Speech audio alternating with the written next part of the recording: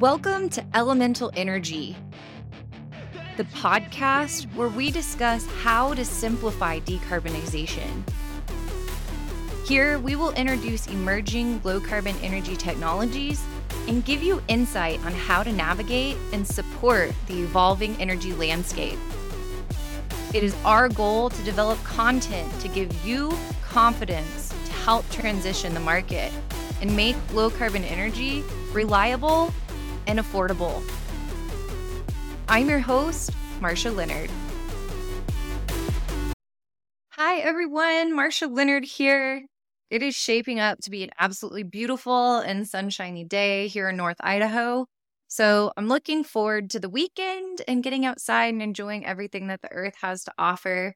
I hope you take the time to connect with nature at some point this weekend, even if it means stepping outside and taking your shoes off and putting your feet in the grass to really reconnect with where you've come from, get back to your roots, as a matter of saying. Let's get back to the closure of last episode, as I talked about wanting to introduce you all to where the United States is today in the energy transition.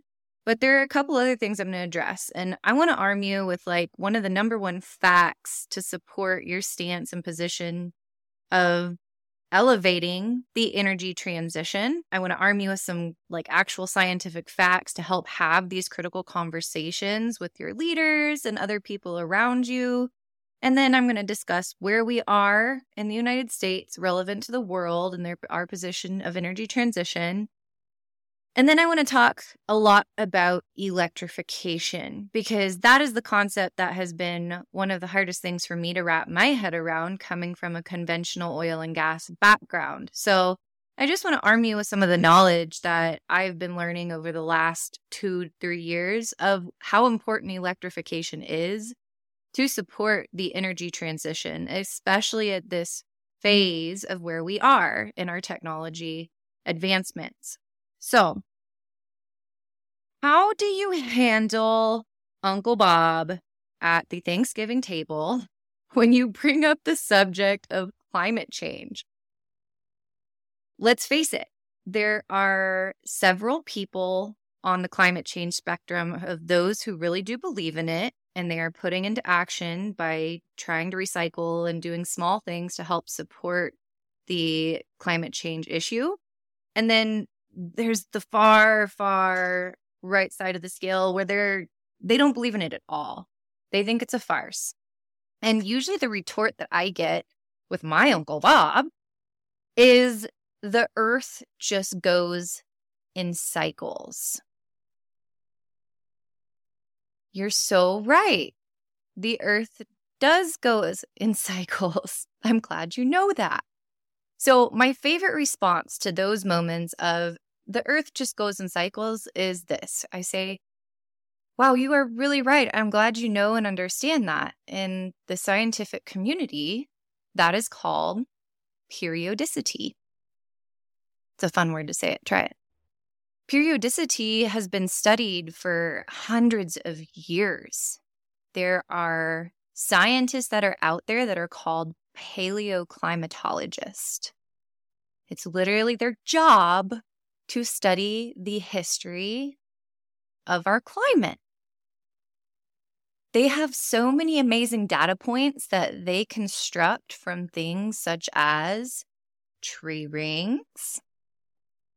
They go as far as taking stalagmites and stalactites and studying the different mineral compositions within each of the rings. It's pretty cool. If you go and do a stalagmite or tight cut, it looks just like a tree ring.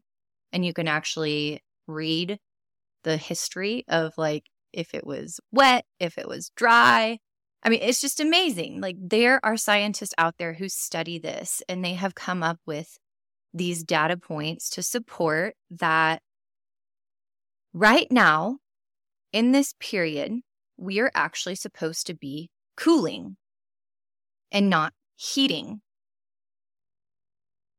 Well, what does that mean? Is that we have narrowed it down to our carbon emissions being the number one source for us heating. Another point of periodicity is typically our periods of cooling versus heating are much longer than what we are currently undergoing.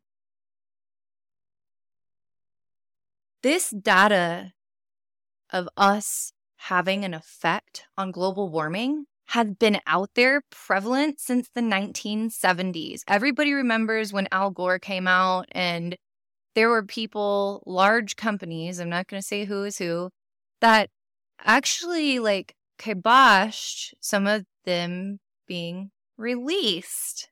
Go figure, lobbyists paying for information to be withheld.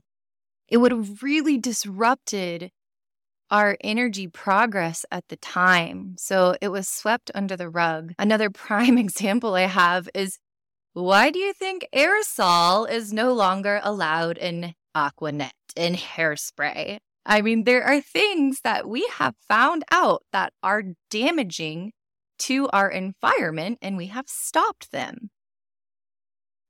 But when it comes to the energy industry, why do you think we have not stopped it? Why do you think we have continued to progress? Because people's livelihoods are at stake when you start threatening to change a way of operating, which is what people think. With this energy transition, we have an absolutely amazing opportunity to help elevate people who are currently in conventional fields to just learn a little bit different way of operating, to start thinking about how they can help decarbonize assets that are currently out there. It's a very simple transition. That's why I really go back to my original stance in the first episode of oil and gas is never going away. We need it for so many different applications, not just it's going to continue to be a critical part of how we operate and sustain our world, but we need to find better ways of obtaining it. And supporting the energy transition is definitely one way of doing that. And it doesn't take a hard approach, a hard stance. You don't have to be the Uncle Bob at the Thanksgiving table. You can be a little bit flexible, people, and understand that if you who are in the energy industry right now have an impact on what you support, going out and bidding jobs and trying to build new assets, you can choose to lean a little further to the left and say, yes, let's find a new way of operating. Let's find out how to make this new energy more affordable. It doesn't have to be such a hard stance. And that's what I really wanted to reflect on when it comes down to arming you to go against those Uncle Bobs in the company. Because sometimes, I see it all the time. It's not ignorance. Some people, you will never change their mind, but some people just really haven't been guided and said, hey, think about it in this way. Think about it in the way of it doesn't have to be a hard stance. The scientific evidence is out there that climate change is a real issue. It is our job. It is our responsibility as humans to deliver a more sustainable world to our children. If you are listening to this, you're an energy mover, you're an energy shaker, and we need your help to help enlighten our leadership that this is the wave of the future. All of that stuff that was hidden and swept under the rug in the 1970s, it is all being aired out right now. It is dirty, dirty, dirty laundry. If you want some really interesting content, check out Climate Town on YouTube. He's a bit crass, but he's definitely hilarious. He's in one of my favorites. I definitely watch him when he pops up. He's backed by a lot of information. The guy is paid to go out and research this stuff, and he's got a good twist on it. I don't ever want to really bring politics into this podcast. I mean, wait, who knows? The future might happen, but that segues us into where we are here in the United States today with this energy transition. So, interestingly enough, now that the government has stepped in and we have, carbon policies, there is money out there to start developing assets that will help decarbonize the energy industry. Carbon capture, utilization, and sequestration, or also known as carbon capture, utilization, and storage, CCUS. Super cool technology. There's literally instances where they are putting these giant scrubbers out in the middle of the Permian Basin in Asia that's sucking carbon from the air and sequestering it into caverns and utilizing it in other applications. Like, how amazing is that? What amazing technology.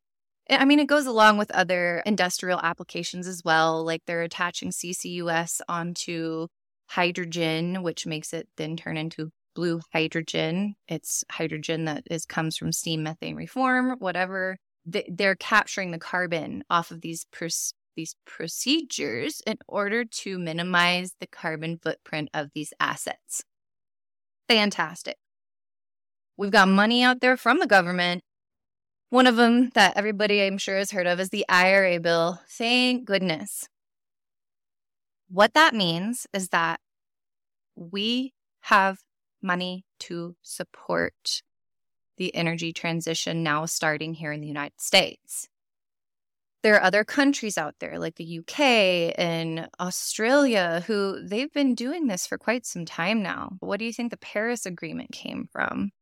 Is they've already recognized this need for the government to intervene and provide a subsidy to help this because it is for everyone's good. It is for everybody's good to jump on this energy transition bus.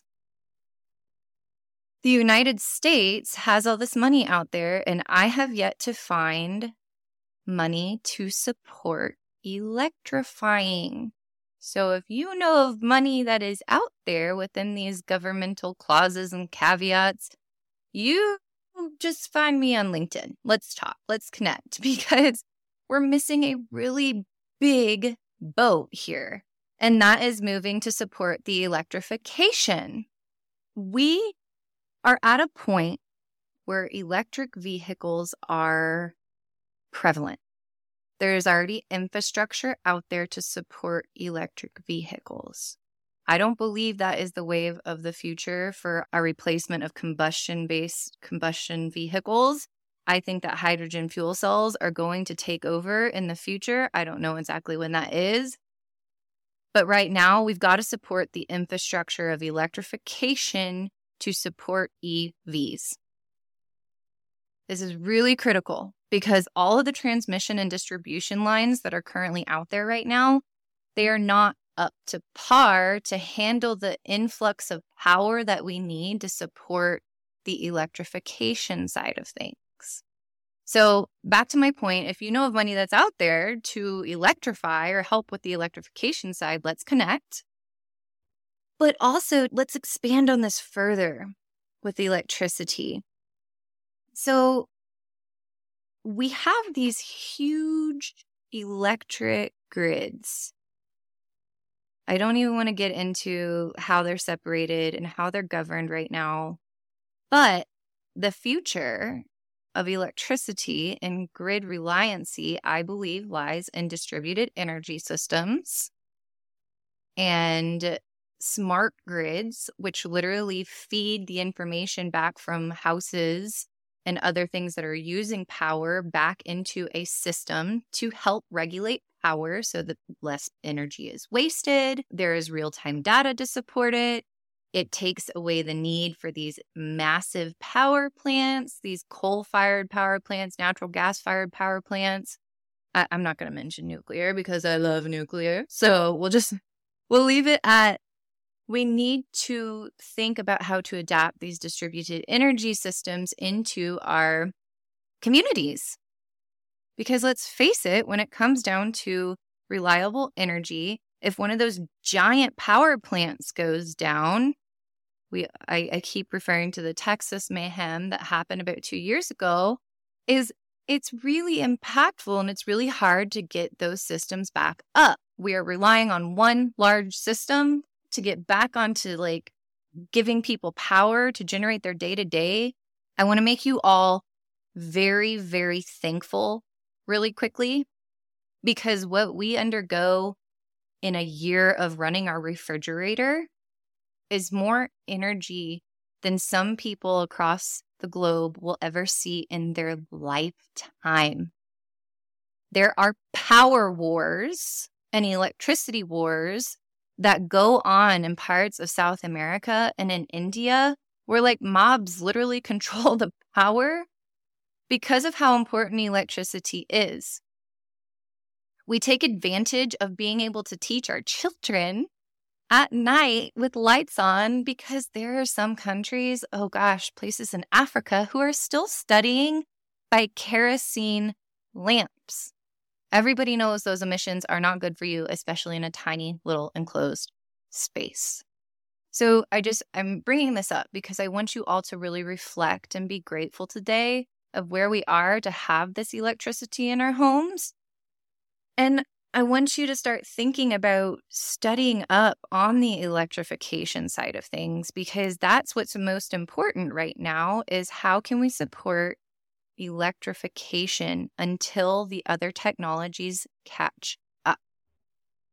We can do it by implementing amazing battery energy storage systems, also known as BESS, to accompany renewable power sources like wind and solar, because let's face it, they are not reliable. They aren't. Sometimes the sun doesn't shine, i.e. at night. And sometimes the wind does not blow. That is not reliable power. But what you can do to help make those sources more reliable is attach a battery energy storage system to those renewable sources. There's also a way to, go directly into the grid, but that doesn't help with the reliability of things. So one of the biggest things I just want to challenge you, if you take anything away from today, is 1, gratitude of where we are at here in the United States. 2, be able to talk to your Uncle Bob at Thanksgiving. And by Uncle Bob, I mean your leadership within your companies, to help them understand that this is the future, is the energy transition. And everybody needs to get on the bus in order to deliver it. It doesn't have to be that far left or far right position. Everybody can take steps to getting there. What you can do as well is, if you have children, challenge them to look into engineering, challenge them to become scientists. I can't even tell you how many different electrical type engineers that are going to become so prevalent. It's going to be like the new IT wave, okay? I mean, we have to educate our children to adopt to these new ways of producing energy.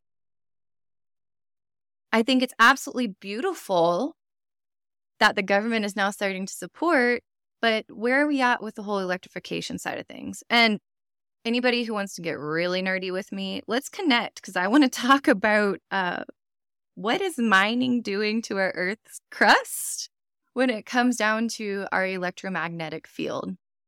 We've got to stop mining, in my opinion. I mean, it's great to have these minerals available to us, but we need to become less reliant on them as well, because how do we really know what it's going to do to our Earth long time and affecting our Earth's crust, which, let's face it, actually creates the force field that keeps us from radiation. So I look forward to our next episode. I am going to talk a little bit more about power generation, the distributed energy systems, and then in the future, I don't know if it's going to be next episode or the episode following, I'm going to bring in one of my partners. His name is Maxwell Pitts, the Powerhouse, and we're going to talk about how we make these things more affordable. As always, stay happy, stay safe, and I look forward to connecting with you all.